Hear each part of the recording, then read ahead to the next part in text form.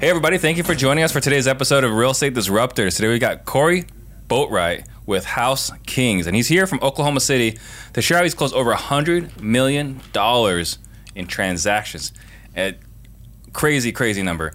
If this is your first time tuning in, I am Steve Trang, and I train some of the top wholesalers in the country, and I'm on a mission to create 100 millionaires. So one question I get all the time is, how do I become one of the 100 millionaires? And let me answer it here. If you just take consistent action, in the next 5 to 7 years, you will become one. When you hear a nugget, please just type in the comment section, and after the show, identify your single biggest takeaway and focus on just that for the next 7 days. If you get value out of the show, please tag a friend below, share this episode right now. That way we can all grow together. You ready? I am. All right, so first question is, what got you into real estate? What got me involved with real estate? So I'm 44 right now, and I bought my first house when I was 21. And I really didn't know. Like more than half of your life. Yeah. Wow. Yeah. I really didn't know what I was doing. Just kind of bought one with my roommate at the time. And we lived in one side of this duplex, and we were going to fix the other side up. And I literally we just did it just to save money. Wasn't from this part of like I'm going to, start flipping houses or anything. It was you weren't house hacking intentionally. I wasn't house hacking intentionally.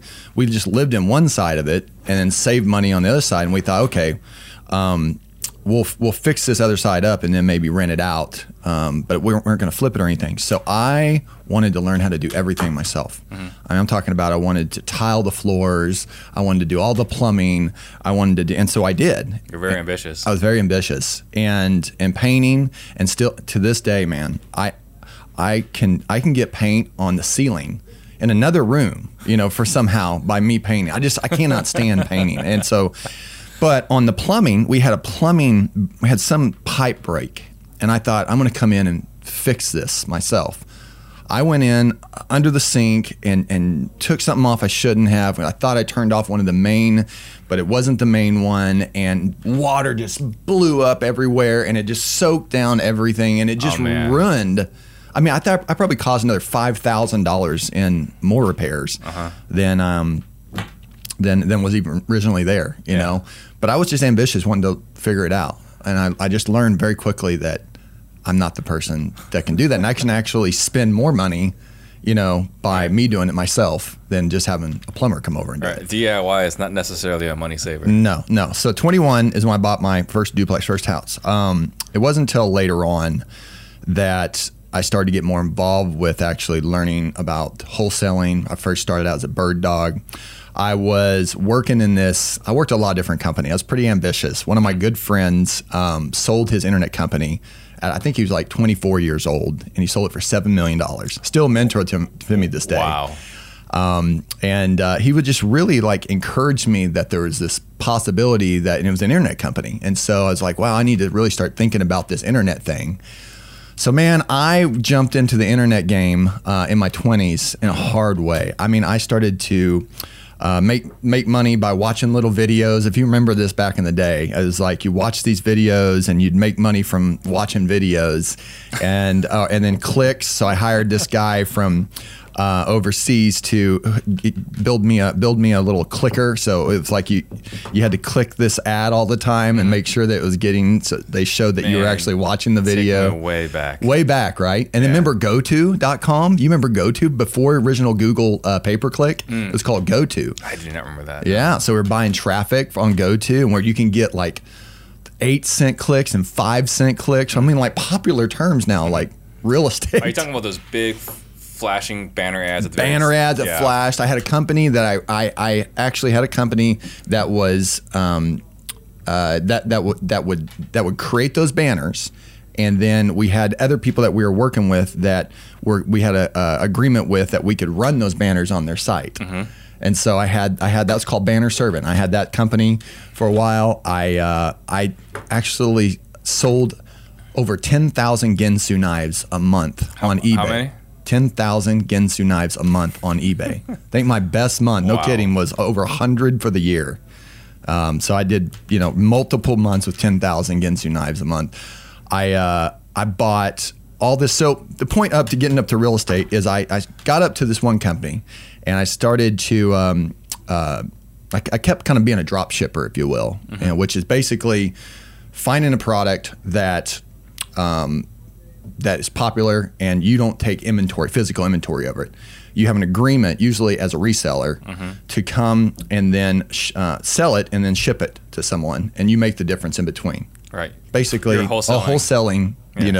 So if you remember Plasma Electronics, so Plasma TVs, when they first came out, they were like $20,000, $30,000. I remember the first time I saw one. That's the most beautiful thing I'd ever seen. Most beautiful thing. It was $16,000. Like, who's paying this much for a TV? I got out Ginsu knives because I had to sell like hundreds and hundreds of Ginsu knives to make as much money as I would on a Plasma TV sell. So getting up to the real estate question, I'm getting there, is I had to basically build up this company for Plasma TVs, grew it to several millions of dollars, and I ended up selling that company. And when I did, I started to look into what I could do with some of the proceeds, which was to get into real estate. Got it. So you were doing all these other hustles prior to real estate. Yes. So, and you started real estate when you were 21. Yes. Got my first duplex when I was 21. So what I'm not hearing is college. No. Yeah. Funny. I actually did go to a year and a half of college at UCO. I dropped out of high school my junior year. What is UCO? University Oklahoma, University Central Oklahoma. Got it. And the only reason I went there, because I dropped out of high school whenever in my junior year, I worked at a company called Lifeline Amerivision, and they offered a program that would put you, if you wanted to, if you just go get your GED, so I got my GED, and they would offer to pay for your basics. So that's the only reason I went to UCO. And I did, and I was studying marketing, and I was trying to get my basics, and I ended up actually quitting there and starting the company, which is the Plasma Electronics company. Well, and the reason why I'm asking this is that, right now we got trying to grow our social media influence. We have a lot of younger TikTokers. Yeah. And the question that comes up over and over again, because it's a younger demographic, is like, should I go to college? Right. And I used to say, yeah, you should. Now I'm saying, well, I don't know, maybe it depends. What are you trying to do? Right. And it used to be college was like, a long time ago, college wasn't that important. And now it's like, good luck getting a job without a college degree. Right. And now it's like, do you really need to go to college? Yeah, I don't think you do. I have my stepson, Nick, which is 18. He just started Oklahoma University. He's studying to be a cardiologist. Super bright kid, 4.4 GPA. Academia is his thing. He loves it, absolutely. Studying to be, a cardiologist, I would think, Steve, that I would want somebody that probably went to college for 11 years. Which you don't want them to side hustle that in the alleys. Probably don't want to have a side hustle like, yeah, I did a good job on my own. Here, I need to work on your heart, but I do think I think it's like, you ever heard of specialized knowledge? Mm-hmm. Right. I think that whenever you look at specialized knowledge and kind of anything, it's always going to be kind of worth a little bit more. But at the end of the day, if you're an entrepreneur and you know that, I think it's hard to teach drive. Someone asked me this a long time ago. They go, can you be taught how to be driven? You don't think so, right? I don't think so, no. I don't think so either. Ever since I was, in grade school, I would do these things called, remember those hot toothpicks? Mm-hmm. Had hot toothpicks. Yeah, there was like a cinnamon or mint toothpicks. Yep. I'd make different flavors and I'd sell those on the grade school. And sometimes I'd trade them for candy. And then I did glitter pencils. No kidding, glitter pencils. And if a girl I liked, I'd put her name on the glitter pencil and give it one for her to her for free. Yeah.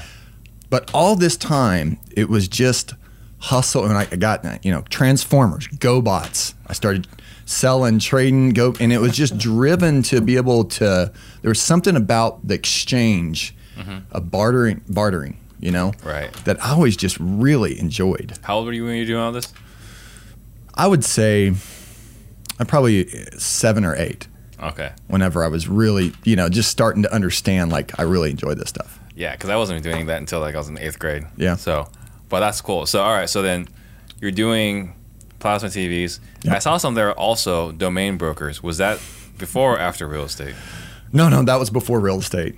Pretty much when I went into the real estate, it was game over. Yeah. Okay. So talk to me about the domain broker thing, because I do a little bit. I want to say domain broker. I own a lot of domains. Okay. Right. So talk to me, like, how did you get into that, and what did you do? What was that about? So a friend of mine was selling domains on eBay, just like I was selling Ginsu knives on eBay. Mm-hmm. And the reason I started blowing up on eBay is because they had this thing called Dutch auction. Now I haven't been on eBay in a while to do this, but they had this thing where basically you list a product, and as soon as it sold, it would immediately have another one come up to be bought again. You didn't have to go in there and do anything. It's called a Dutch auction. So I started to do that with Ginsu knives and charging 99 cents instead of the $8 of what most people were charging, but I charged like $7 for shipping. So I did the whole free plus shipping model in a way in the beginning. Yeah. And hustling. And my friend was doing kind of similar with domains. He was selling like tons of domains, like listed a ton of them for like 99 cents, but he would let them just run on auctions. And some of them, it would get up to $800, $900. Well, back then you'd pay $10 for a domain. So one sell could cover all of these. And usually on the other ones, he would at least get $5 bids or $10. So he was making money, and he was making a whole lot of money on the big ones. And sometimes he'd sell for several thousands of dollars. All right. So I was like, man, that sounds kind of cool. You know, I'd like to be a domain broker too. So I ended up getting over 1,000 domains, you know, and some of them I had a pretty good success on. So, but it was just another business. You know what your biggest one was? I think it was Yahoo.com. I ended up selling it to a subsidiary of Yahoo for $10,000. Nice. Yeah. Very cool. One letter from Yahoo. So you I remember. Get this duplex, running out the other side. You do it yourself. Yeah. Screw it up. Screw it up. Kept it or you sold it? Ended up selling it. Okay. Did you make money? I did. Awesome. Yeah. So then what was the next chapter after that? Well, after You got 23 years on it. I know, man. So the plasma TV business, after I sold that, I got some money, and I really started thinking, okay, what's the next step? You know, one of our good friends, David Phelps, says, what's your next? What's your next? Yeah. So I was like, all right, what's my next? And I knew that real estate was something that was intriguing to me, and I made some money on that duplex, but I didn't really think like that was going to be something I was going to start pursuing so heavily, because I thought you had to, I know it's going to sound really strange, but I thought I had to have some kind of degree to do it. We don't know what we don't know. I thought I had to have some kind of something behind my name to be a real estate investor. Yeah, but it doesn't sound so strange. I mean, there are a lot of people in this business that think you need to have a real estate license, right? Yeah. So it's not as strange. Similar. Yeah. Similar. I thought I had to have, yeah. So what I did is I ended up, every one of those, so the people that would buy those plasma TVs, you don't think they have money, right? They're affluent. So I'd have conversations with those people, and sometimes pretty long ones. Actually, later on in life, I still had some of those that became a private lender, but they would buy these $20,000 plasma TVs, and I'd always ask them, what was it that led to your success? And what do you think they said? Real estate. Yes. Yeah. 9 times out of 10, it's like real estate, real estate, real estate, real estate. So I knew I needed to really look into it. So after sold the company, what I wanted to do is then go and get into real estate more. So I went on eBay. I loved eBay.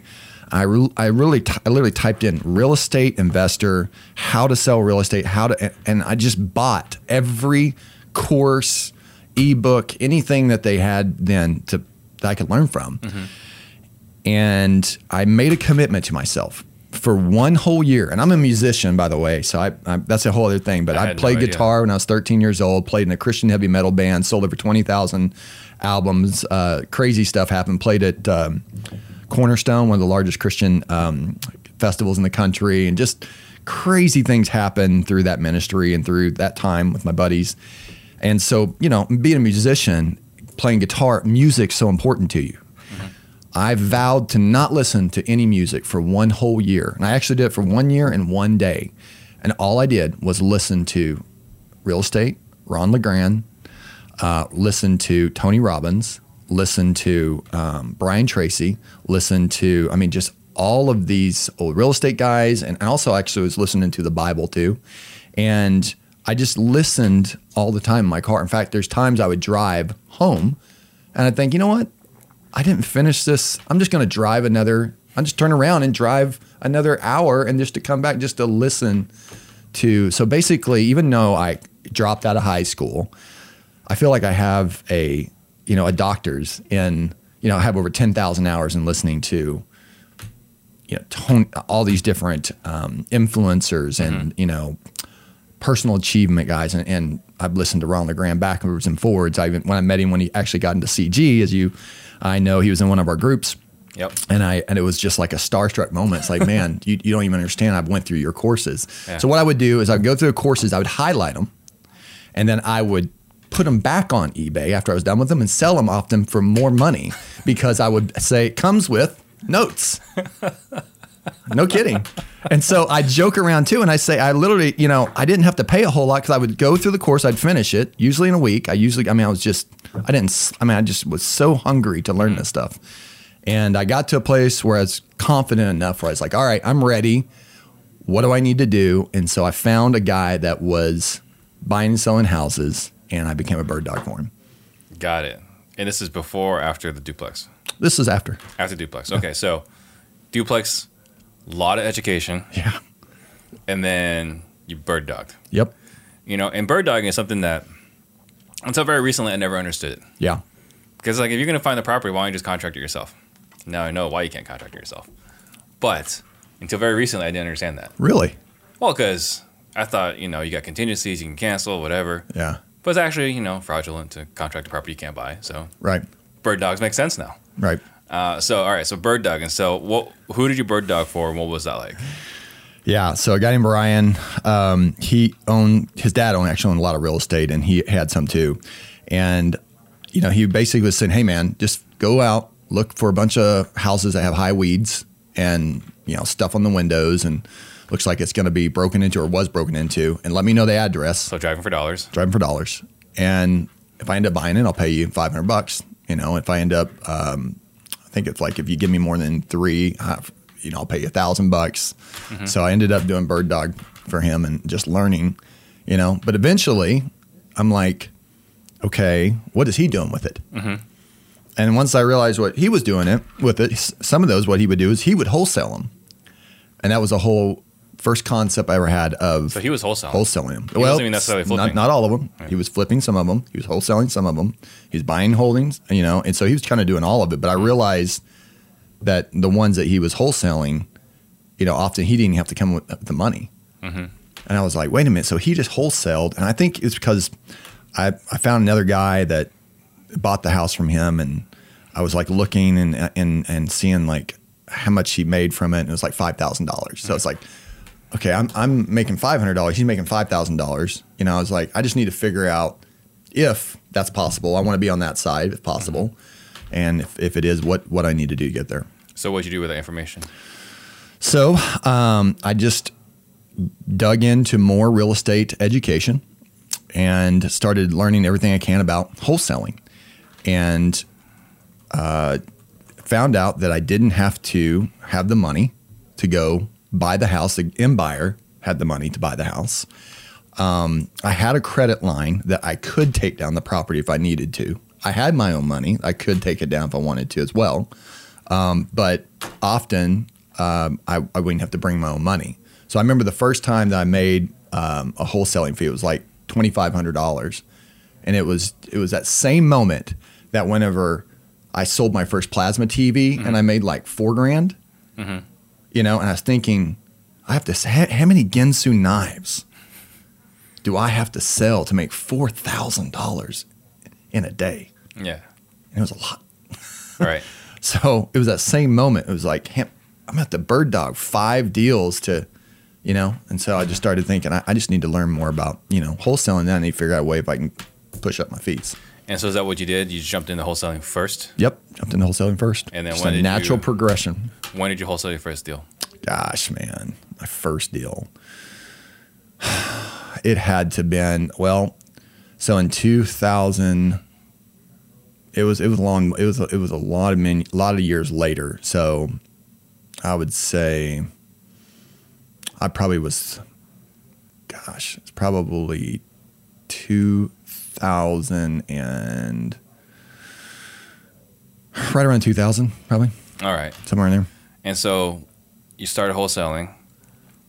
what was that adventure like? Because that's a completely different market, right? I mean, this is over 20 years ago. Yeah. It's a completely different business model. So what was that journey like? What was that journey like? Okay. Because there's no pulling lists. There's no pulling lists. There's no list source. No, there's no list no skip source. chasing. No, there's nothing like that. Right. It was just straight hustle. It was just straight driving for dollars. And instead of having to bird dog and give them, I would basically get my own leads, and I found you my would own just buyers. All right, so you drive it, and then you would talk to the homeowners. That's right. Got it. Yep. Okay. And then how did you find buyers? Because Oklahoma, isn't it a non-disclosure state? No, we can go right on to the So you county can and just see go it. find out who it is. Yep. But I wasn't smart enough then to do. I wasn't taking that angle then. I was just finding people at like a RIA group, and I was back then. I think there was Craigslist was a big one, maybe, or something like that. Maybe like an online place. But a lot of times just the community. I found buyers in the community. Got it. Yeah. Okay. And then after you started wholesaling, what was the next pivot in your business? So after that, I started seeing the guys that were wholesaling, and the ones that bought, they would go and fix and flip. So they would get these properties and fix them up and flip them. And I thought, well, that's interesting, because they're making $15,000 or $20,000 or more. You know, so I'm like, I need to be a rehabber. I need to go and get these to fix and flip. So I started a little kind of like a rehab. Had a couple crews working, we had houses that were rehabbing. And I quickly learned, I was only in that for, I think, a year and a half. And I quickly learned that was not what I wanted to do. You want to know why? Well, it probably goes back to that same story as the 21-year-old and bursting the pipes. Sort of. One, whenever you think you're going to make $20,000 on a rehab, at least in Oklahoma at that time, on let's say a $40,000 or $50,000 house, often that was about 30% more than what you actually ended up netting because of all the stuff that happened, timeline, you're spending more money. The other thing was over budget. The other thing that really made the difference, though, is I went into one of my jobs, and there was a guy there was a GC, and he had some subs in the back, and the subs were in Oklahoma. We have it's a lot of Indians, Arapaho, Cherokee, and all this, and we had some Indian guys that he was working with, and they were drinking mouthwash on the porch, getting drunk on the back. And these were subs. And it was like a weekend or something like that. And he didn't know I was like going to come by.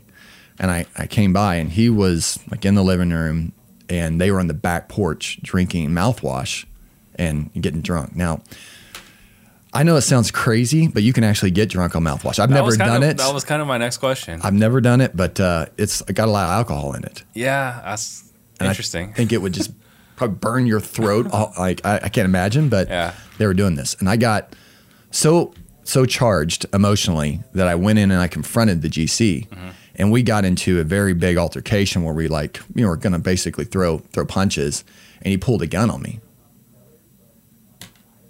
And I remember I've only had 2 guns pulled on me in my entire life. One, I lived at a place called Potomac House Apartments in Oklahoma City during that time with the Christian band. I wore a red hat, and that time it was like Crips and Bloods, and a guy approached me one time and thought I had a hat on that shouldn't, wrong color, and he confronted me, and it was actually a band called the Crucified Christian Band, but he thought it was a freaking gang thing. That was the first time, and then this time during my contractor, and he pointed it right at me, and I just remember thinking, like, is this worth it? Yeah. Like, do I enjoy? Is it really worth it to do this? Because am I going to have to go check up on all these and how much? I just made a decision right then and there that I wanted to get out of rehabbing. Plus, I really wasn't making as much as I thought it was, so it was frustrating anyway. You see those gross margins, those gross profits, and then you find out what the true profits are. That's right.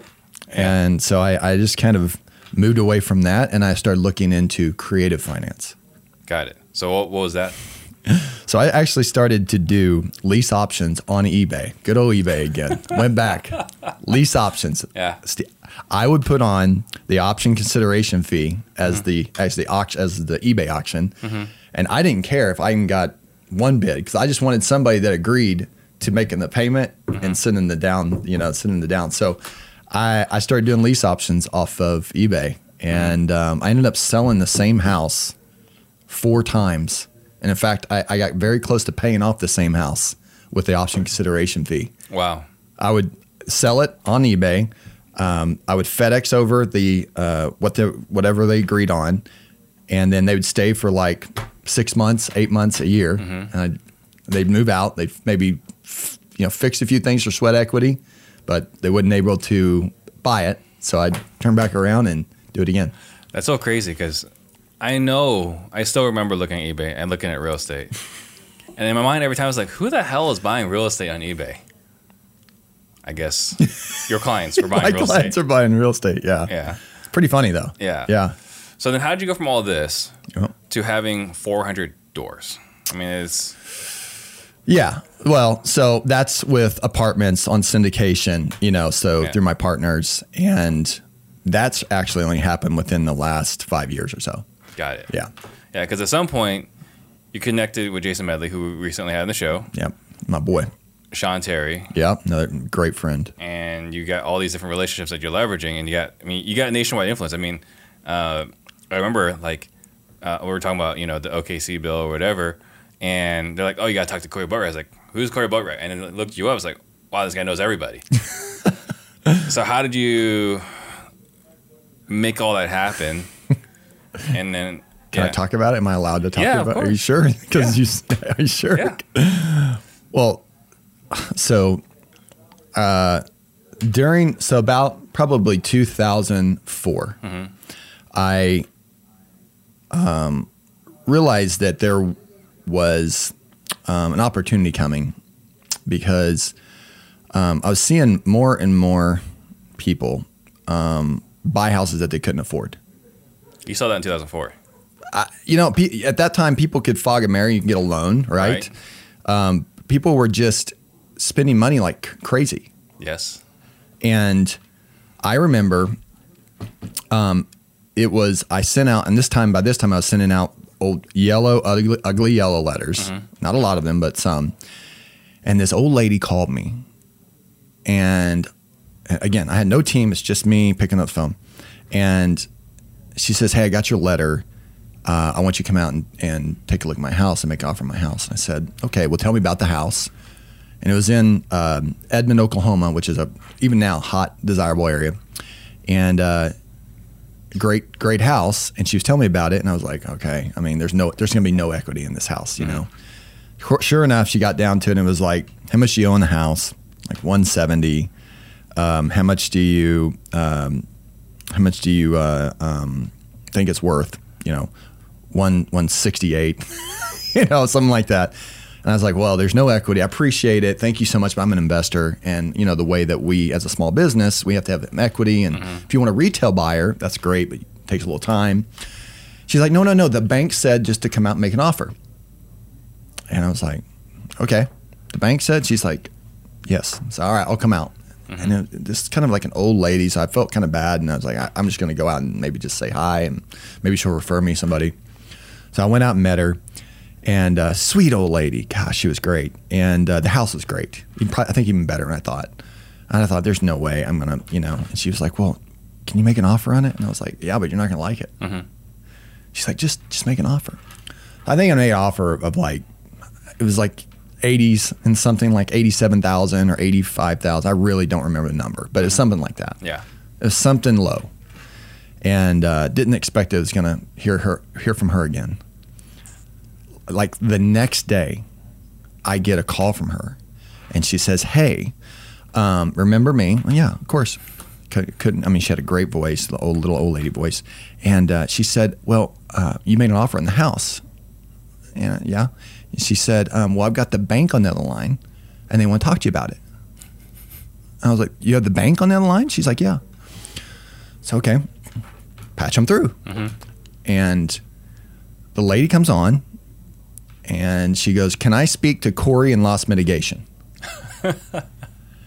And there's moments in life where it's like the clouds open up and the sun shines down, and this realization something in you just goes, oh my gosh, I see the future. I see where things are going to go.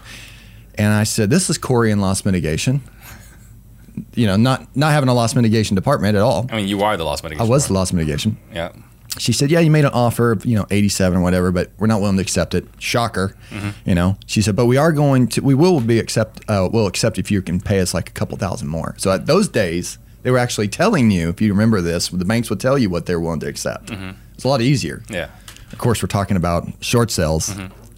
So I ended up buying that house, made more money on a house that had no equity than I have in any other transaction I've ever done in my life. Wholesaling, anything, rehabbing, more money, and had no equity. And I just remember, if I can do it once, what would happen if I just focused on this? Right. So you got to find more of them. I just got to find more of them.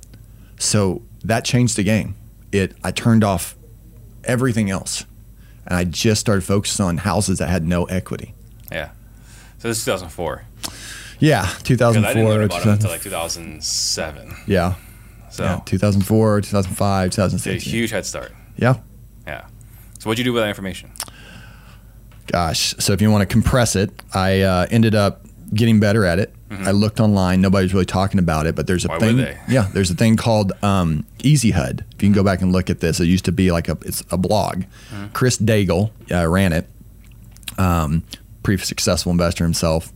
And I was just going on there answering questions. So some people were starting to ask questions about, hey, what happens when you got like a first mortgage and a second mortgage? How do you get out? Can you create equity? And I was like, oh, yeah, I've done that. Oh, you make them compete. Oh, you get them on the line together. And, by this time I was doing quite a few of these short sales and getting them approved. And I ended up answering, Chris Daigle just told me this one day. I did like 1,200 posts on easyhud.com. And so he contacted me and like, dude, do you want to be a moderator? Do you want to, because you're answering all the questions. I was like, sure, that's great. So I kind of started getting a little bit of Corey's the short sale guy kind of thing then. And then in town, in Oklahoma City, we started to do these little events. First it was like a Shoney's, and then it kind of got a little Western Sizzling, and then it got a little bigger and bigger. And Chris had me on answering questions, stuff, Daigle. And then one time he said, dude, why don't you just make a course? Why don't you just make a short sale course? And I was like, I don't want to make a course. Because I remember thinking like, you mean like one of those guys on TV? Like he was like, yeah. He's like, I know. I bought those off eBay. I didn't look at myself.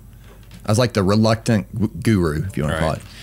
And he's like, no, man, if you make one, we'll do a webinar. And this was a brand new concept. Really, nobody was doing webinars.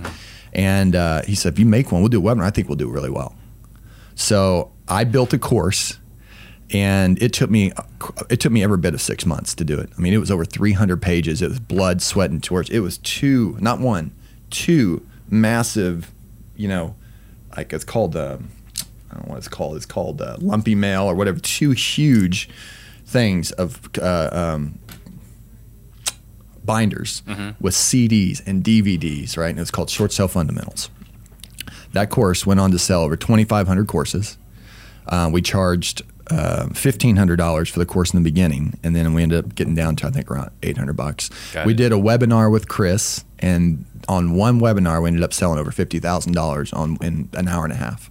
Wow. And I just remember thinking that this is going to be the way of the future of courses and education and all of that. And sure enough, it was. There was another event came out called VIS, Virtual Investing Seminar, if you remember this or not. And then there's Virtual Investing Seminar 2. And basically it was the idea that real estate is going to be moving more to the internet. We're going to be going to the internet to find, instead of realtors, you're going to be going to the internet first to look for deals, to find information. And sounds about right. That's about right. And so that's what I did. I just started to focus all on short sales. And then I thought, I'm doing these deals. It makes sense to have a loss mitigation company. Finally, Corey. Finally. At loss mitigation. Finally. By the way, whenever I talked to my attorney, I said, what does it take for me to have a loss mitigation department? He goes, a stroke of a pen. Yeah. That was kind of fun. And that's how you connected with Jason. That's right. So Medley and I met. Love Medley. And I actually knew him before Collective Genius. He had this thing called iVisionary. And a funny story, if he's listening to it, he'll laugh. But, I didn't know this, but he had to tell me later. And he basically bought a short sale fundamentals course. Mm-hmm. He actually went through it and did a deal, made over 30 G's on it. And when we met each other, he was going to basically say, hey, I'm going to be your testimonial. Mm-hmm. But really, he wanted to work together to transactional fund some of our clients and some people were building up. But it's funny, when we met each other, it was like he's going to be a testimonial. He's trying to leverage your list to sell his services. This thing called Short Sellology, man. Yeah. That was so I started building Short Sellology and building a huge email list. Mm-hmm. Building emails and emails and emails, and Medley was doing the same thing with iVisionary. So it sounds like he was trying to do with you what I do now with Collective Genius. Exactly. Right? Leverage your database. Leverage the database. All for good reasons. All for good reasons, right? Yeah, all for good reasons. But that's just funny. That's Isn't that funny? How that all worked together. Yeah. And then along the way, you met Sean Terry. Yeah. So Sean and I met I want to say it's at Preston Ely, back in the day, Preston. He had a thing called Freedom Soft. Mm-hmm. Now Rob bought that, Swanson, and he's done a lot of things since. But he had Freedom Soft, and Preston was doing a big event. It's his first event. But actually, I met Preston Ely though at Virtual Investing Seminar. But anyway, so I met Sean at Preston's first event I want to say it was in San Diego. Mm-hmm. And Tham Merrill was out there and did the fulfillment, the back end of coaching on that event. But Sean and I met. And I was hearing more about Sean about doing a podcast. He was just kind of doing these podcasts, mm-hmm. And I had a $100,000 consulting program called the 52-week apprentice program, and he was like, "I've never done a 6-figure consulting. How would you? Let's talk about that on the podcast." Yeah. So if you go back and listen on the podcast, you can hear that's back that's in like how 2009. we met. Yeah, it's crazy, man. How things just the history. So you and I had a conversation a while ago, and we were talking about coaching and 6-figure coaching. Yeah. Right. I get people asking all the time, "Can you coach me?" And it's like, "Well, yeah, if the price is right, I can coach you." Right. Right. But it's always group coaching. They're like, "No, I want one-on-one." It's like, I don't have time for one-on-one. Right. Right. If you want coaching, it's got to be group coaching. Right. And they're like, "No, it's got to be one-on-one." And I said, "Well, I mean, if it's going to be one-on-one, it's going to be a number you don't want to pay." It's like, "Well, what is it?" It's like, "It's $100,000." And to this day, I have not gotten that. But I asked around. You're worth it. Well, I appreciate that. But I asked around, and you've done it. Yes. All right. So here's the question I have. Sure. Is because I actually talked to Tom Kroll about this. Yeah. Talked to Jack Bosch about this. Yeah. Right. I don't question whether we're worth it. Right. Right. What I question is, can we deliver enough? And actually, who else I talked about this? Jason Boozy. Mm-hmm. Right. Can you do this in a situation where it makes sense for both parties, and there's not too much burden, I guess, on both parties? Right. So expand on that. So it was hard. It was a mindset thing. Mm-hmm. 'Cause I was getting certain dollar amounts for certain things, and then I just got to a place where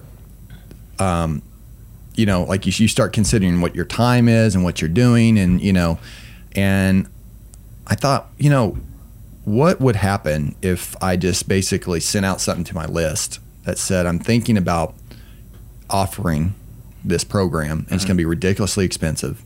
And I think who I learned this from was Frank Kern. I want to say I learned it from Frank. It sounds like Dan Kennedy, but Kennedy Frank Kern, Frank. It does a good job one of those the two, takeaway. Frank or Ken. It wasn't John Carlton. I think it was Frank. Definitely sounds like Frank Kern thing. Yeah, and I just got out of a program with Evan Pagan called, I think it was called Get Altitude or something. And basically that was a $10,000 a person that went to, were you at that event? I was not that, but Evan Pagan, I mean, he's renowned. He's had some great programs. Oh yeah, he's one of the incredibles. Yeah. I was in his mastermind group. We did an interview together. And for those of you guys that don't know what we're talking about, Corey and I are geeking out about information marketing right now. Completely different in real estate, but relevant to this conversation. Get on YouTube and look at Evan Pagan. Yeah, I mean, the guy's incredible. So he was running a $80 million business from virtual assistants. He literally just had tons of virtual assistants. Mm-hmm. But anyway, he's an organizational master and all this other stuff. But he had a program in Get Altitude, and he charged $10,000 a head. to come. And I think it was just like, why don't you just put it out there and see who would be interested? And I did not think that anybody would be. So I was I was like, why would somebody want to do that? And then I had to start thinking about, well, if they said yes, how am I going to deliver value? What am I going to do? So I came up with the 52-week apprentice program. So 1 week, 1 hour, every week for 52 weeks. Now, if you miss it, it's on you. If I miss it, then I'll make sure you get it. But if you miss it, it's on you. So it's a discipline thing. It's also a filtered out thing. So where you're not taking on just anybody that can write a check. Usually they write a $50,000 check now and then $41.66 for the next 12 months, basically. But so what I did is I sent it out and I said, this is going to be ridiculously expensive, push them back, right? And I got like 5 people to apply. And then out of that 5, I ended up accepting, I think, 2. Yeah. Yeah. And so the question basically is, what are you going to do to deliver the value? Well, the funny thing is, we just had a conversation about a year, not listening to music, but listening to coaching, listening to real estate and personal development and all these other things, right? That's it's over 10,000 hours. You know, we don't think about what value that we actually have to deliver. And we don't think about what that's worth to another person. Right. And the right person will. So I'll just say it like this. Some people have more money than they do time. They didn't buy any of your courses before, not the $500, not the $1,000, not the whatever, $1,500. They didn't go to your boot camp or anything, but all of a sudden you say, it's going to be you and I, and we're going to be talking once a week for 52 weeks. That resonates with them. Yeah. Well, the guy that values their time or the money. And because I actually had around the same time too, I was talking to Brandon Simmons, and he was like, dude, you don't know the guy that just sold out of his tech company. He's got $3 million. Exactly. And he's got time. He doesn't know what to do with it. I have the avatar too. It's someone that usually has some type of inheritance. They did, or they sold a company, or insurance. They had some insurance, which is kind of like an inheritance, and it's like they Brian have Higgins. more money than they have time. Yeah. Well, but Brian, he was on the show a month or two ago, right? I'm tired of insurance. This sucks. Get Cool me guy. into real estate. Brian's cool. Yeah. He's an incredible guy. Yeah. All right. Smart guy too. Both those guys, Brian and Alex. So I don't know how long ago, but it seems like it wasn't that long ago. You went nationwide. Yeah. November of last year. I'll tell you how long ago. So it wasn't long ago at all. No, not at all. All right. Yeah. Walk me through this process. What was the thought process? Like, you're in OKC, you're doing well. Yeah. Not doing well. You're doing incredibly well. And like, you know what? Let's just go nationwide. Yeah. Sean Terry, another good friend of mine, obviously a business partner in the apartments. And Sean, if you're listening, get off my YouTube ads. Anyway. Sean had mentioned that he was doing some virtual things. It's working out pretty well. And remember COVID, March 20, a lot of changes happening, A few things changed. Uncertainty. Yeah. What's going to happen? Now you can't go, and remember in Oklahoma, it's just a good old boy. So you go meet the people, and you look them in the eye, shake their hand, Now we got to move to a primarily virtual model to continue going. So because of that, I thought, well, if we're just doing it virtually now for a period of time, what would stop us from just doing it in another state? But I didn't want to recreate the wheel. I didn't want to do those things. So Sean and I had a conversation. I just found out some of the tools, some of the things he's using, some of the way he's doing it. And Nick Perry, another guy that another monster has been on the just show. A monster. Yep. What's up, Nick?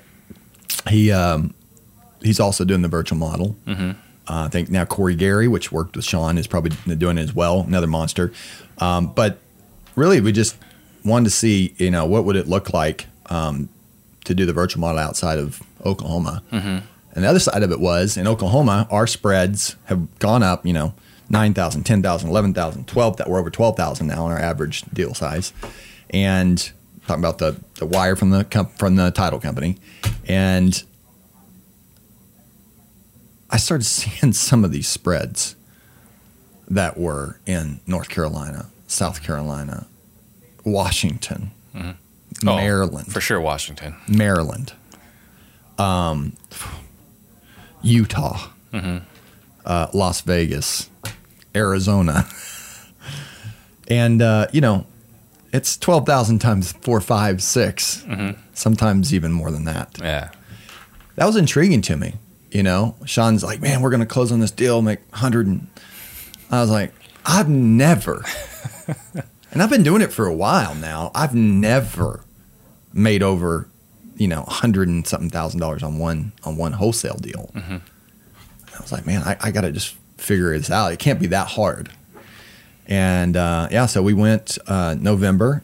I bring on another 2 acquisition people, a full-time salesperson, a lead manager, which has been instrumental, and we've done pretty well so far. And I'm continuing to learn, and I really like the model because you can be anywhere, literally, to do it. You need to have a good team. That's very important, but you can be anywhere. And yeah, so going nationwide, it's got to be heavy PPC. Almost all PPC. Now, what we do is we do PPC, and then we drop a little bit of mail in some hot spots. Yeah. Okay. So like 99% PPC. Yes. 1% direct mail. Lead comes in. Probably 95 and 5% mail. Yeah. All right. So lead comes in. Yep. Generally calling or web form. Yes. Mm-hmm. But which one is it more? Usually or is it about 50-50? Probably more web form than it is call. Yeah. So web form comes in. Yeah. Goes to VA. Goes to lead manager. Goes to lead manager. I'm telling you, the lead manager part is so important. Okay. The reason is not only because they're the first person that the person talks to, but like as opposed to just going to like Pat Live or another the worst thing you could possibly do with a lead. Well, it isn't actually. You can still do deals that way. You're just losing a lot of opportunity, right? And you're also wasting your team's time. You're getting slippage. Yeah. So now what we do is we have a process. When it comes in, it has to pass these filters in order to green light to be assigned to an acquisition manager. Got it. And that has saved so much time, because before we would just have it go to a lead that came in. Mm-hmm. They'd have to get on the lead, build the rapport and this and that. And you don't even know if that lead is really worthy of spending the time to get every on top salespeople. Gotcha. So lead manager, a very good in-house acquisition. Yeah. Virtually, obviously, or at least they're in OKC. So lock them up. How's the disposition? It's pretty cool. We have been 2 ways. Okay, 2 ways. One is going to Realtor.com, finding the best agents, and saying, "Listen, I got a house. You got any buyers?" No, I don't. Oh, well, Susie, which is the one that's right below her on Realtor.com, and I guarantee they know each other. I think she might have one. Susie? Sorry. You're a bastard. So, well, let me see. I'll get back with you. So that's one way. The other way is using a company called Brokerless, and they're a nationwide flat fee MLS service. And there's other ones, flat MLS and things. Charge $200, and you can actually get the property on MLS. Now, here's what's interesting. There's some states, I know people listening to this right now, especially agents or brokerages, you cannot list property that you don't own on MLS. Some states actually say as long as it's in your agreement, then you're okay to do it. Mm-hmm. Other states say you need to have the listing signed by the homeowner. Mm-hmm. Right? Yeah, Oklahoma and Texas. But the interesting thing is if you're able to, and this isn't just, I'm not an attorney, but I've talked to several attorneys, and I don't like the word no. One attorney said you can't do it. One attorney actually said it's illegal, and I said, show me case law. Mm-hmm. He couldn't do it. The other one said, well, it's frowned upon. I was like, I'm perfect with frowned upon. I'm fine with frowned upon. You're not a rule follower, yeah. Can we do it? Yeah. Entrepreneurs, they're not rule followers typically. So we found out a way to do it. And then we've had some success doing that because obviously the market right now is super hot. Yeah. And there's a shortage of inventory. If you are good at marketing, I mean, if you spend the time to learn marketing, you will always, I feel like you will always be successful. Yeah. There's people that cannot stand to market. And then Really? there's people that love, yeah, I know, right? I love to market, right? Marketing is the fun part. It is, but there's some people that can't stand to do it. Really? All Yeah. right. But they, guess what? They want to work with you because you can't. So in fact, for the last, and we've had probably almost a 4-year go. Another company in Oklahoma City, good friends, known a long time. They had a cool company. They were doing pretty well on the operation side, but they just really didn't have much of the budget to market and didn't really know how to market well. We ended up working together, JVing together, said, I'll spend all the money in the marketing. You run the operations. We'll split the deal.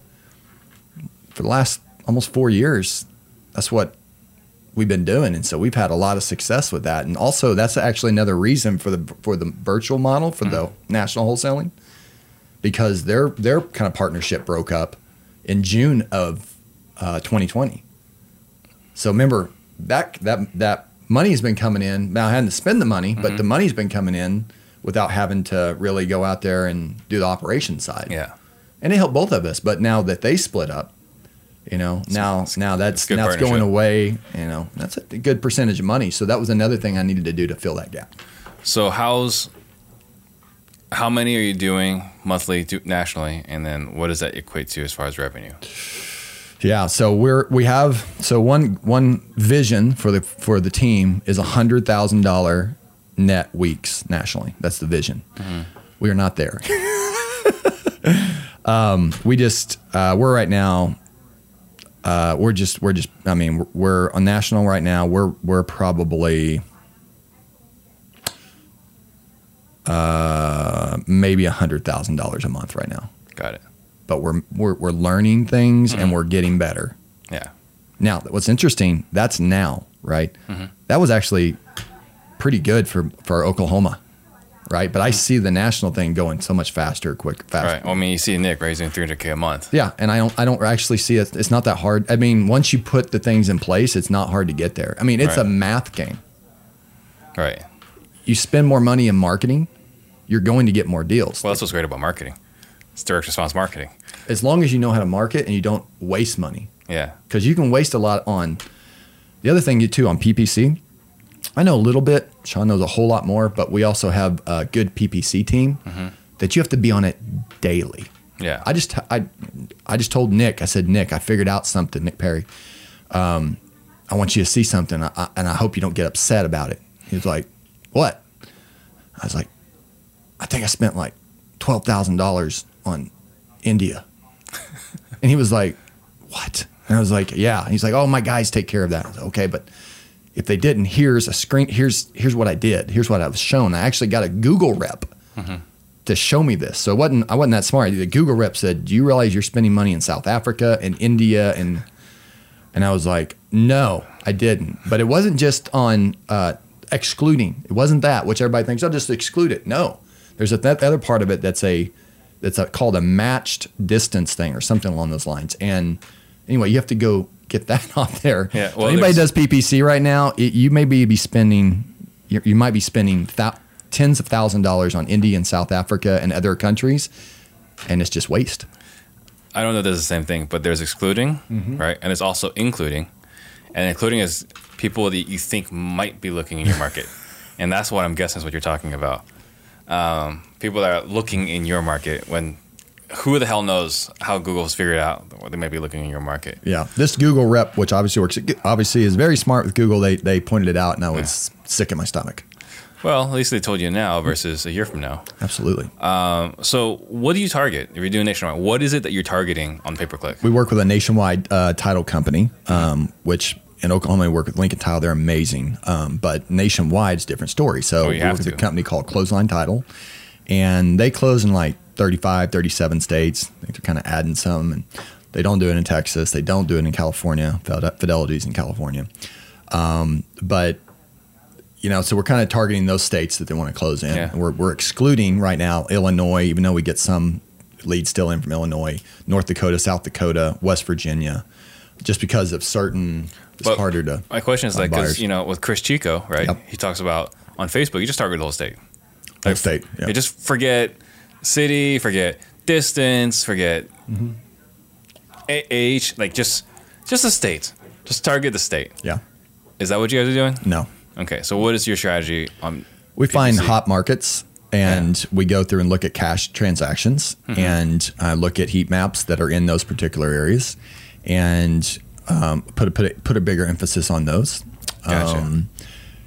And then whenever we get like Midland, Texas, for example, or McKinney, Texas, or one we just closed in Gaston, Alabama. Where is Gaston, Alabama? No idea. But pretty hot market for cash buyers are coming in, and you wouldn't know that unless you work with an agent that says send me a list that all your cash transactions. So you've got to have a strategy on where you're targeting that is going to give you a better bang for your buck, and then once you identify where that is, that's when you can also go kind of not all in, but go deeper with dropping some. Put more chips in the middle. Yeah. Yeah. So, because I love seeing your random posts of like, who has a buyer in some city, Hawaii? Yes. Who's got a buyer in some Hawaii's hot. city, North Carolina? We got a deal in Juneau, Alaska. You wouldn't believe it. There's a hot market in Juneau. No, I believe it. I just love seeing your posts. Just a random post from Corey Boatwright. Who has a buyer in some city that I've never heard of? It's funny. I'll also post on there if you're buying in just a state. If you're buying anywhere in North Carolina right now, send me a DM on the county that you focus in, and I may be able to give you a lead. Yeah. So what happens from that is you get these top buyers, these cash buyers, they're sending these things in. Now, here's what's interesting. I'm not typically selling to those cash buyers, right? Because I'm first seeing if I can get a retail buyer, Right. which is off the MLS or Realtor.com. But you always want to have that person that will buy it real quick. So I like to have kind of both sides. Right. And right now, quite frankly, you can just sell houses at the top of the market. Anything that comes in right now through Colorado, it's just you'll get 50 offers in one day and a $30,000 or $40,000 over asking price. Jason Rother was just, I was talking to him yesterday. He's in Austin, Texas. Oh Talking about all the California buyers coming to Austin. He's Hot like, market. 100,000 over Zillow. Like, if it's Ridiculous. the way he's comping properties right now, or not comping, pricing the solid properties, Right. 100,000 over Zillow. How do you compete? And he also said there's a disclaimer for no appraisal contingency. Oh, waive all appraisal. Well, it's Waive it all. California. They're just used Or to it. waiver, yeah. But they're used to that in California. Okay. But speaking of seeing your posts, one of the things that I always enjoy is just your random posts that have to do with just about anything. Yeah. Not even real estate. Bitcoin, Just like, whatever. check this out. Yeah. So you're obviously very fascinated with kind of like, I don't know, leading edge. I'm not sure if leading edge is the right word, but you're always Relevance. looking down the road. Relevance, right? yeah. Yeah. So talk about that. And future pacing and I think that's important to be able to be relevant and I like to be a little bit of a futurist. I like to see kind of where things are going. What do they say? Wayne Gretzky, skate where the puck's going, not where it is. Right. Right. And also just to build that level of not just relevance with your audience, but just in general of being able to not post everything always real estate has an element that you're not just you're not just like people tend to elevate like you may not know it or not, but people elevate you. They put you on a pedestal. They put you because you have a thought platform. Got it. So if all you start doing is talking about, your coaching, your salespeople, and all you're doing is that, right? Then they think, oh my God, if I don't talk about coaching or my salespeople, or if I don't have anything to contribute, they don't look at you like you're just a regular person. Right. But when you post pictures with your family and your kids and your those things and make people laugh, and you post those those not sayings, and it makes people go, oh, Steve's a real person, Right. and I can relate. So I guess the word would be, I'm looking at being relatable. Yeah. Well, I love reading it because then I don't have to do the research. Like, Corey is like my go-to guy for like, here's what's coming down the pike. So here's what's coming down the road. But I think also it kind of relates to, because I was having a little fun at your expense over the weekend, where I was looking at your phone. I was like, holy crap. Right? And I took a picture of it and I posted it on Facebook, and there was so much anxiety from so many. Where's the camera? Just right there. It's all organized. Right. And that was a joke. I was like, it's just like when your mom cleaned your room when you were younger. Like, Mom, where'd you put it? Like, I had a place for it. Like, no, your room was a mess. Like, I know, but there was a place for it. It was organized. So about half of the apps on my phone were from a mobile app business I was a part of, Game Apps, and I was helping consult marketing for them, and I had to download a lot of apps.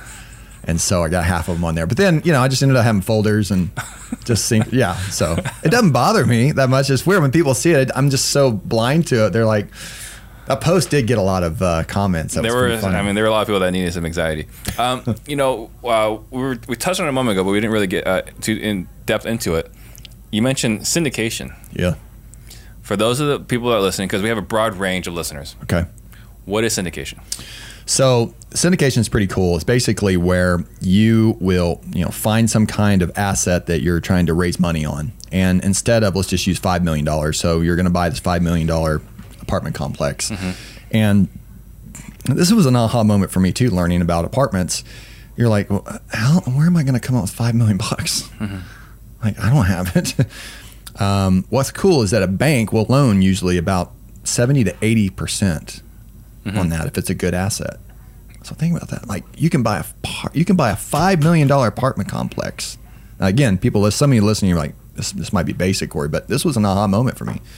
You can buy a $5 million apartment complex, and the bank is going to bring you $3.5 to $4 million.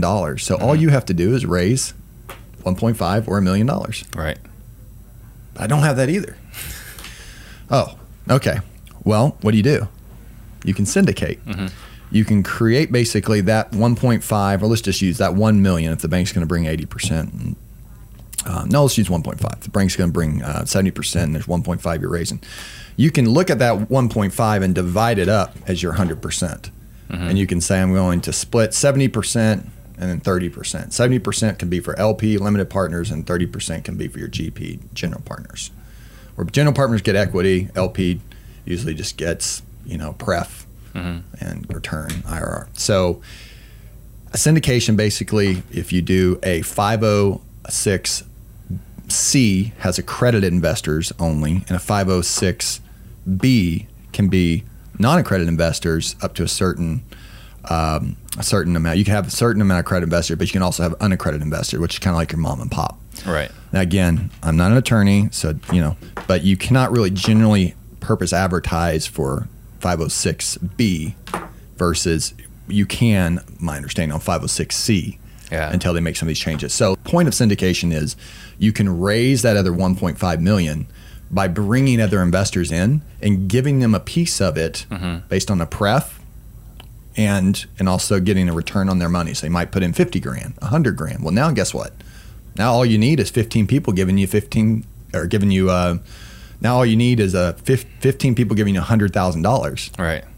Well, you don't even need that because you've probably got another 30% over here. So now you only need like maybe 10 people giving you $100,000. And that's called syndication. So you're going to buy it with your investors, and then you're going to grow it usually, over a 3 to 5 year period of hold. And if you're buying it where it's non-performing, there's more risk, but there's usually greater upside. Right. If you're buying it performing, which is what I've done on my two, it's not going to be as much upside, but it's going to be better. It's going to be a little bit more. It's going to be less risky because you already got money that's taking care of the debt. Right. The debt service. You're already getting a service, right? But it's pretty exciting because you can buy something at a higher cap, sell it at a lower cap, and make millions of dollars. And the cool thing is you can also do a cost seg, which I've done, and you could actually make a lot of money but have a negative K1. which is really cool. Right. I was talking to Mike Moulton about that. Mike's a great guy. Yeah, because I was complaining to him about my tax situation. I was like, oh, you should just go put $100,000 in this syndication. I was like, oh, that's all I have to do?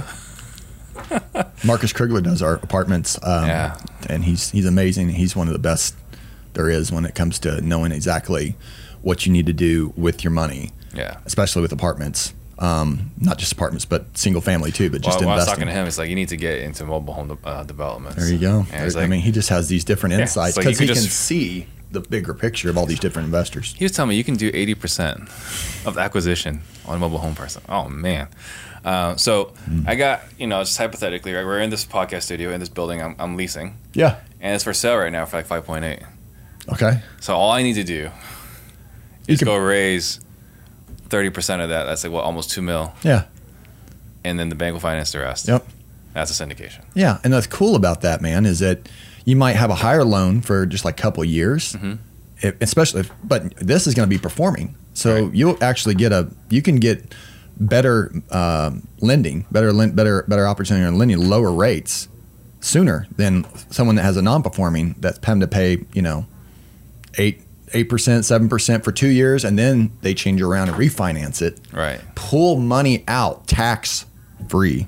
You say again. Pull money out tax-free. Refinance proceeds are not income. It's not taxable income. Not taxable income. It feels almost like free money. It feels like free money, and we all have a business partner, a silent business partner, and that is Uncle Sam. If you look at all your expenses, even higher than pay-per-click, it's Uncle Sam. Yeah. You got to figure out a way to utilize the opportunity for tax code. And I'm not an expert at it, but I know people that are experts, and they can help you essentially be smarter and not have to pay as much money on taxes. It's not massaging. It's not cheating. It's taking advantage of the tax code written by wealthier people than us to benefit them. And we're just using those same exact laws. Go on the IRS website, and it actually encourages you to start an LLC to pay less taxes. Does it? It does. Yeah. Crazy. But just most people don't realize just starting a single member LLC, and it's just by that itself, it doesn't take much for you to do it. Maybe $500, $1,000 some places, but usually less than $1,000. Just doing that alone can change the game for you. Yeah. The expenses can be written off. You pay less money, and it's just game changer. So going nationwide, what is your monthly marketing overhead? Nationwide right now, we're at, with all fixed expenses and everything, around $40,000 a month.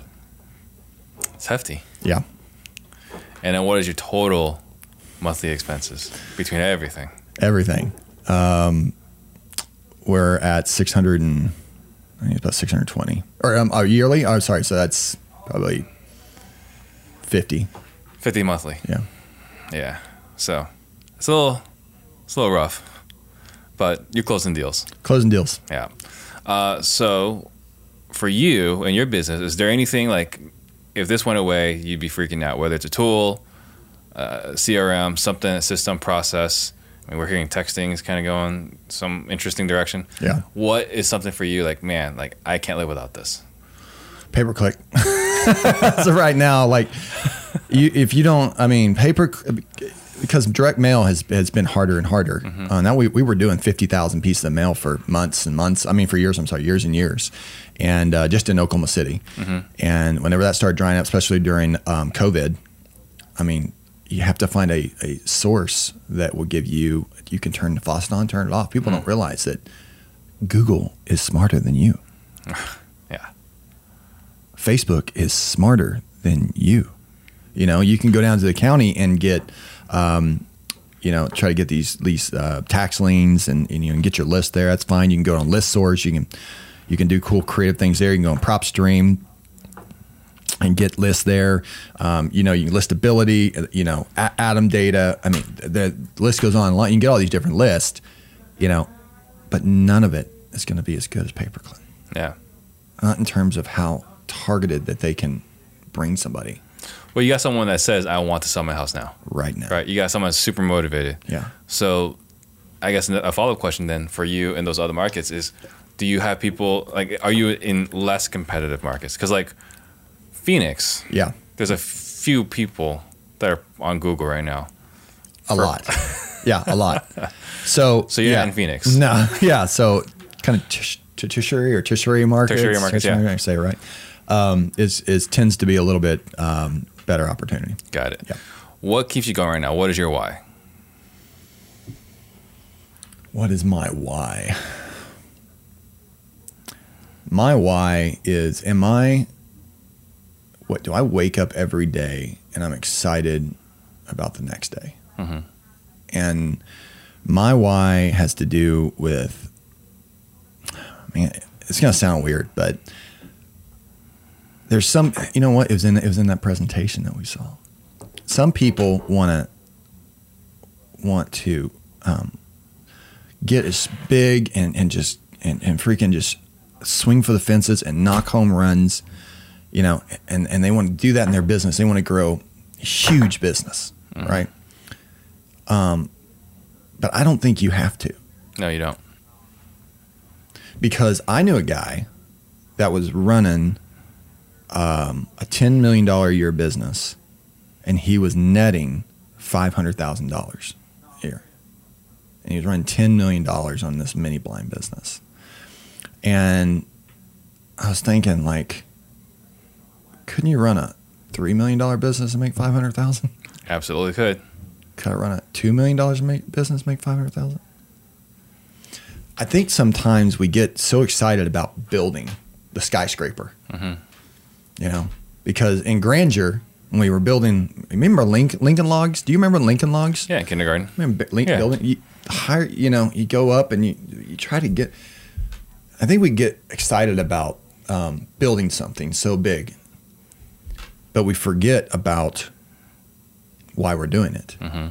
And so my why has to do with at the end of 2012, I was in 2012, a buddy of mine, John Cochran, and I, we went through some incredibly heavy things in my life. I don't think I've told you the story, man. You know, I grew up in Oklahoma, and it's the Bible Belt, and I've been a Christian for a big part of my life, and been a big part of my life. But I was whenever I was selling those courses and short sale courses, and I was building this business. I even talk about the software company we had. We had a pretty good sized software company too for short sales, and I was on the road just, you know, going to these stages and selling. I was good at selling, loved selling, but I neglected my wife, and that ended up costing my marriage. And I was going through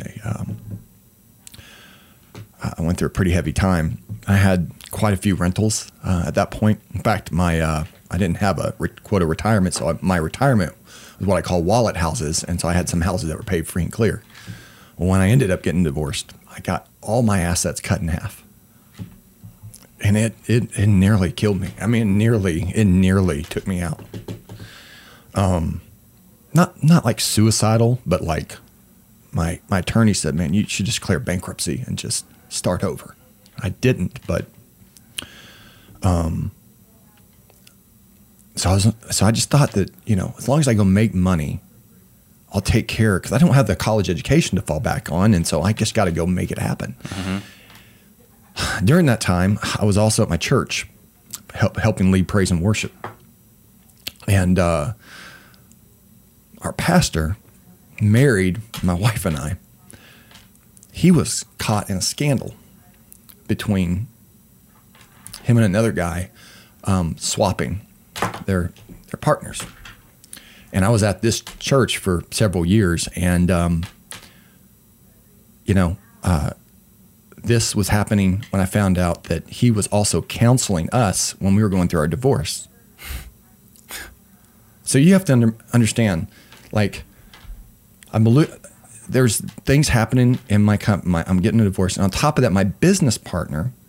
This is like this is not even the cherry on top. My business partner, which I should have done a better job I should have been a better about due diligence on a business partner, but he was very good on having the operation stuff lined up, and I was very good on the marketing. I knew I could bring customers. He could run it in the back end. And he's done this stuff for a while, and so I thought he's going to be a good partner. But anyway, my business partner and I were splitting up on this short sale business. So I'm losing my business. I'm losing my marriage. And on top of that, I'm getting counseling, and my pastor, who I have, my spiritual relevance, my foundation, if you will. You revere him. I revere, and my relationship with the Lord, I was like, Christianity's a joke. Mm-hmm.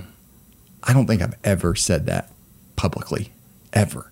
But I'm telling you, in my heart, I felt like Christianity was a joke. On top of that,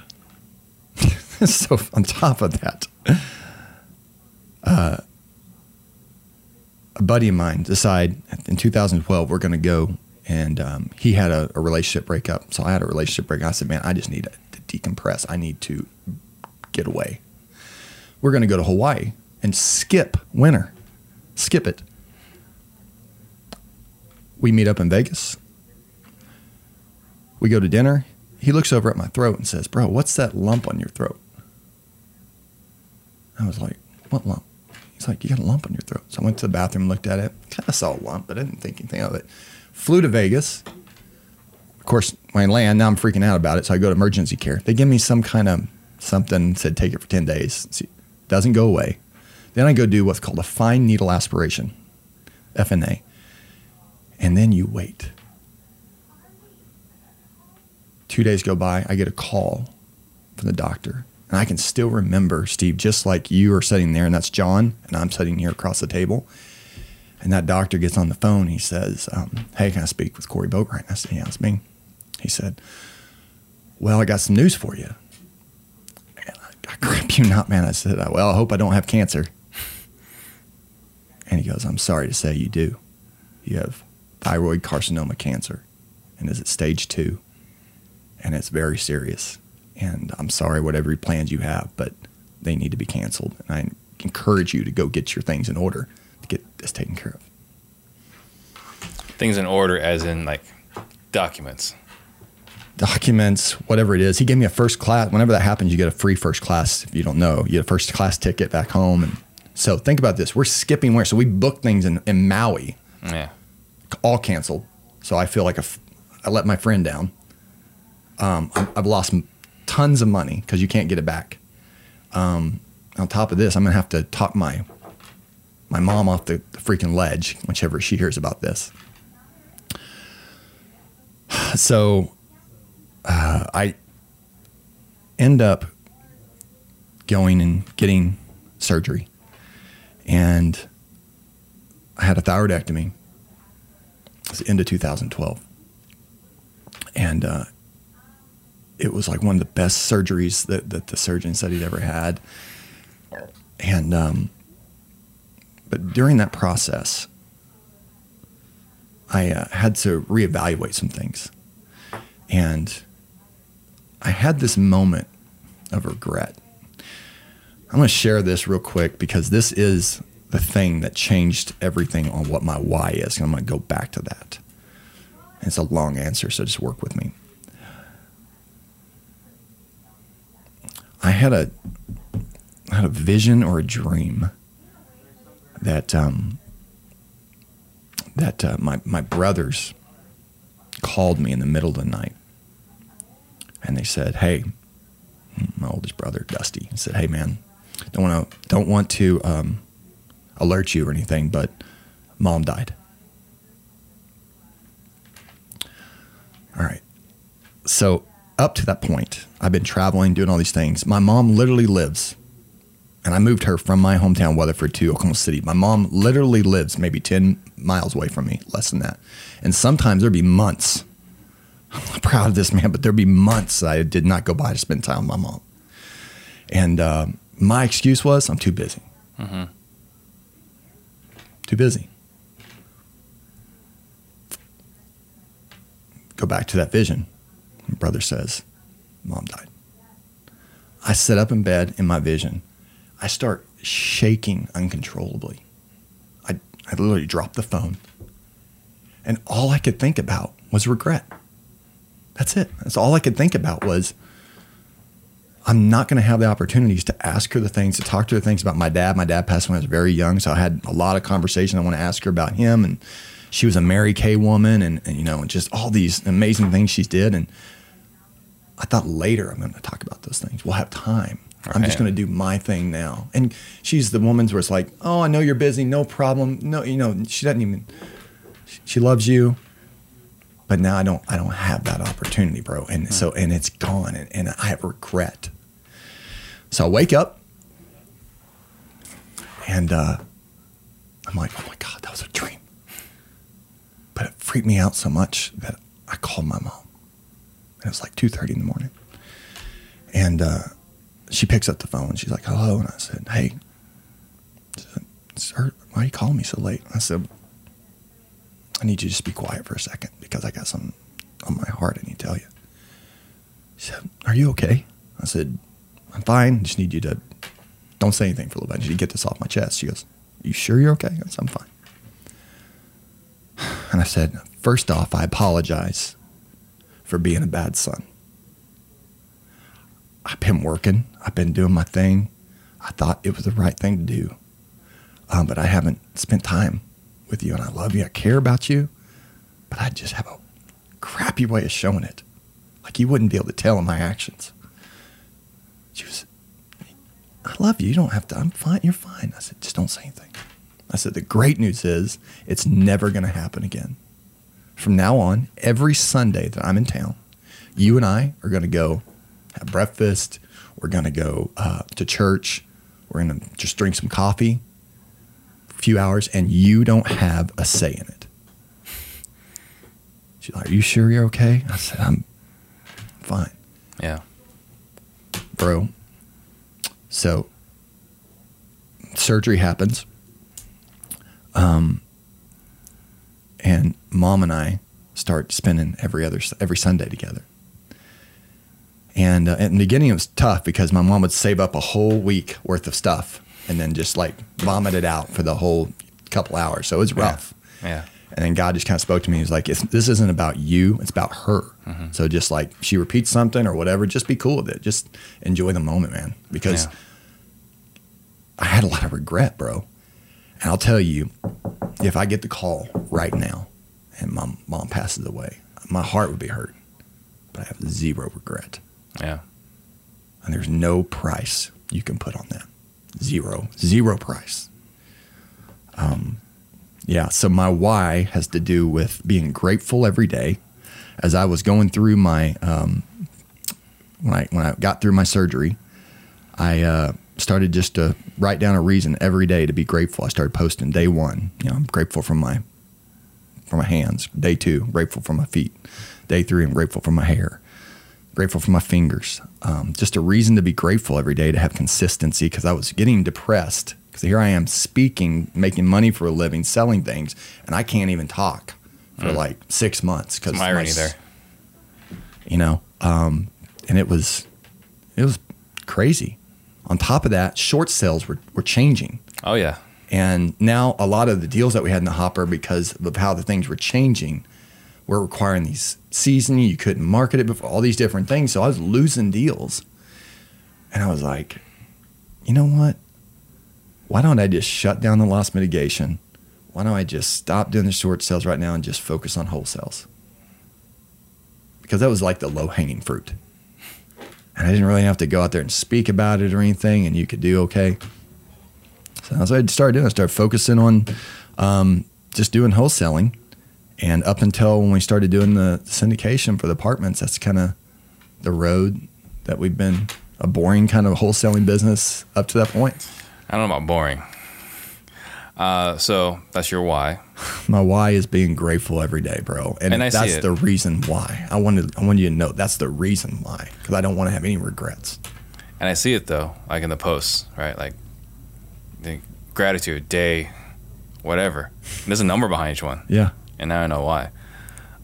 So then on the flip side of that is, what is your biggest struggle right now? My biggest struggle is, sometimes it's easy to see all these, especially being part of Collective Genius, you see all these amazing, huge businesses and they're growing and doing, and you find yourself comparing yourself to, like, if I'm not Eric Brewer, I'm freaking nobody. If I'm not a room full of alpha males. I'm not Steve Trang. I'm freaking nobody. Well, the good news is I'm looking at Frank Cava. We had breakfast this morning. I was like, Frank's kicking my butt. Like, I'm not Frank Cava. I'm not Frank Cava. I'm nobody, right? But I think that has to do with basically saying, like, you're comparing yourself to where they want to go, but what is it that you want to go? I don't want to be McDonald's. I don't have any desire to have $100 million business. Zero desire. Some people do, but it's not in me. Yeah. I think Jason Medley talked about this too. Where it's like, if you make more than like $240,000, you can actually spend a year. Like, you can pretty much do a lot of things you want, unless you want to go buy a yacht or some jet or something, which I don't care about. That was a conversation that was had on Sunday. Someone was talking about buying a jet. Yeah. Well, I mean, it's cool, but like, I was at a place when I was doing that short sale business. We had a lot of money coming in, big overhead, and you could do a lot of cool things. And I did a lot of cool things, but it's like, maybe because I did some of those cool things early on, like I don't desire necessarily to do them so much now. And I really just, my struggle is, I just don't want to. I want to find myself comparing myself. Just because someone else is building this big business doesn't mean I need to. All right, and that's clarity, right? And that's a challenge for all of us, especially being alpha males. What is your superpower? My superpower, I think someone that knows me would say my superpower is connecting and probably encouraging. Words of affirmation. Words mean a lot to me. Mm-hmm. I believe words have power, and there's a word called efficacy, which is powerful because it basically means that you see something in someone else that they don't see in themselves. And I think by consulting and working with people that I've been able to see some of that, and it's powerful to see, encourage them to move towards that. Well, not just see it then, probably extracting it as well, getting them to maximize it. Yes. Yeah. Awesome. Yeah, and Leon had some very kind words, right? It's like, when Corey's here, like, you'll get additional help that you didn't even know was coming. Last question. Yeah. What book have you gifted more than any other? What book have I gifted more than any other? I'd probably say How to Win Friends and Influence People.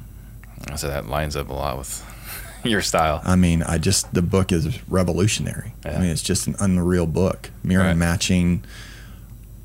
It's just an incredible book. Yeah. Awesome. All right.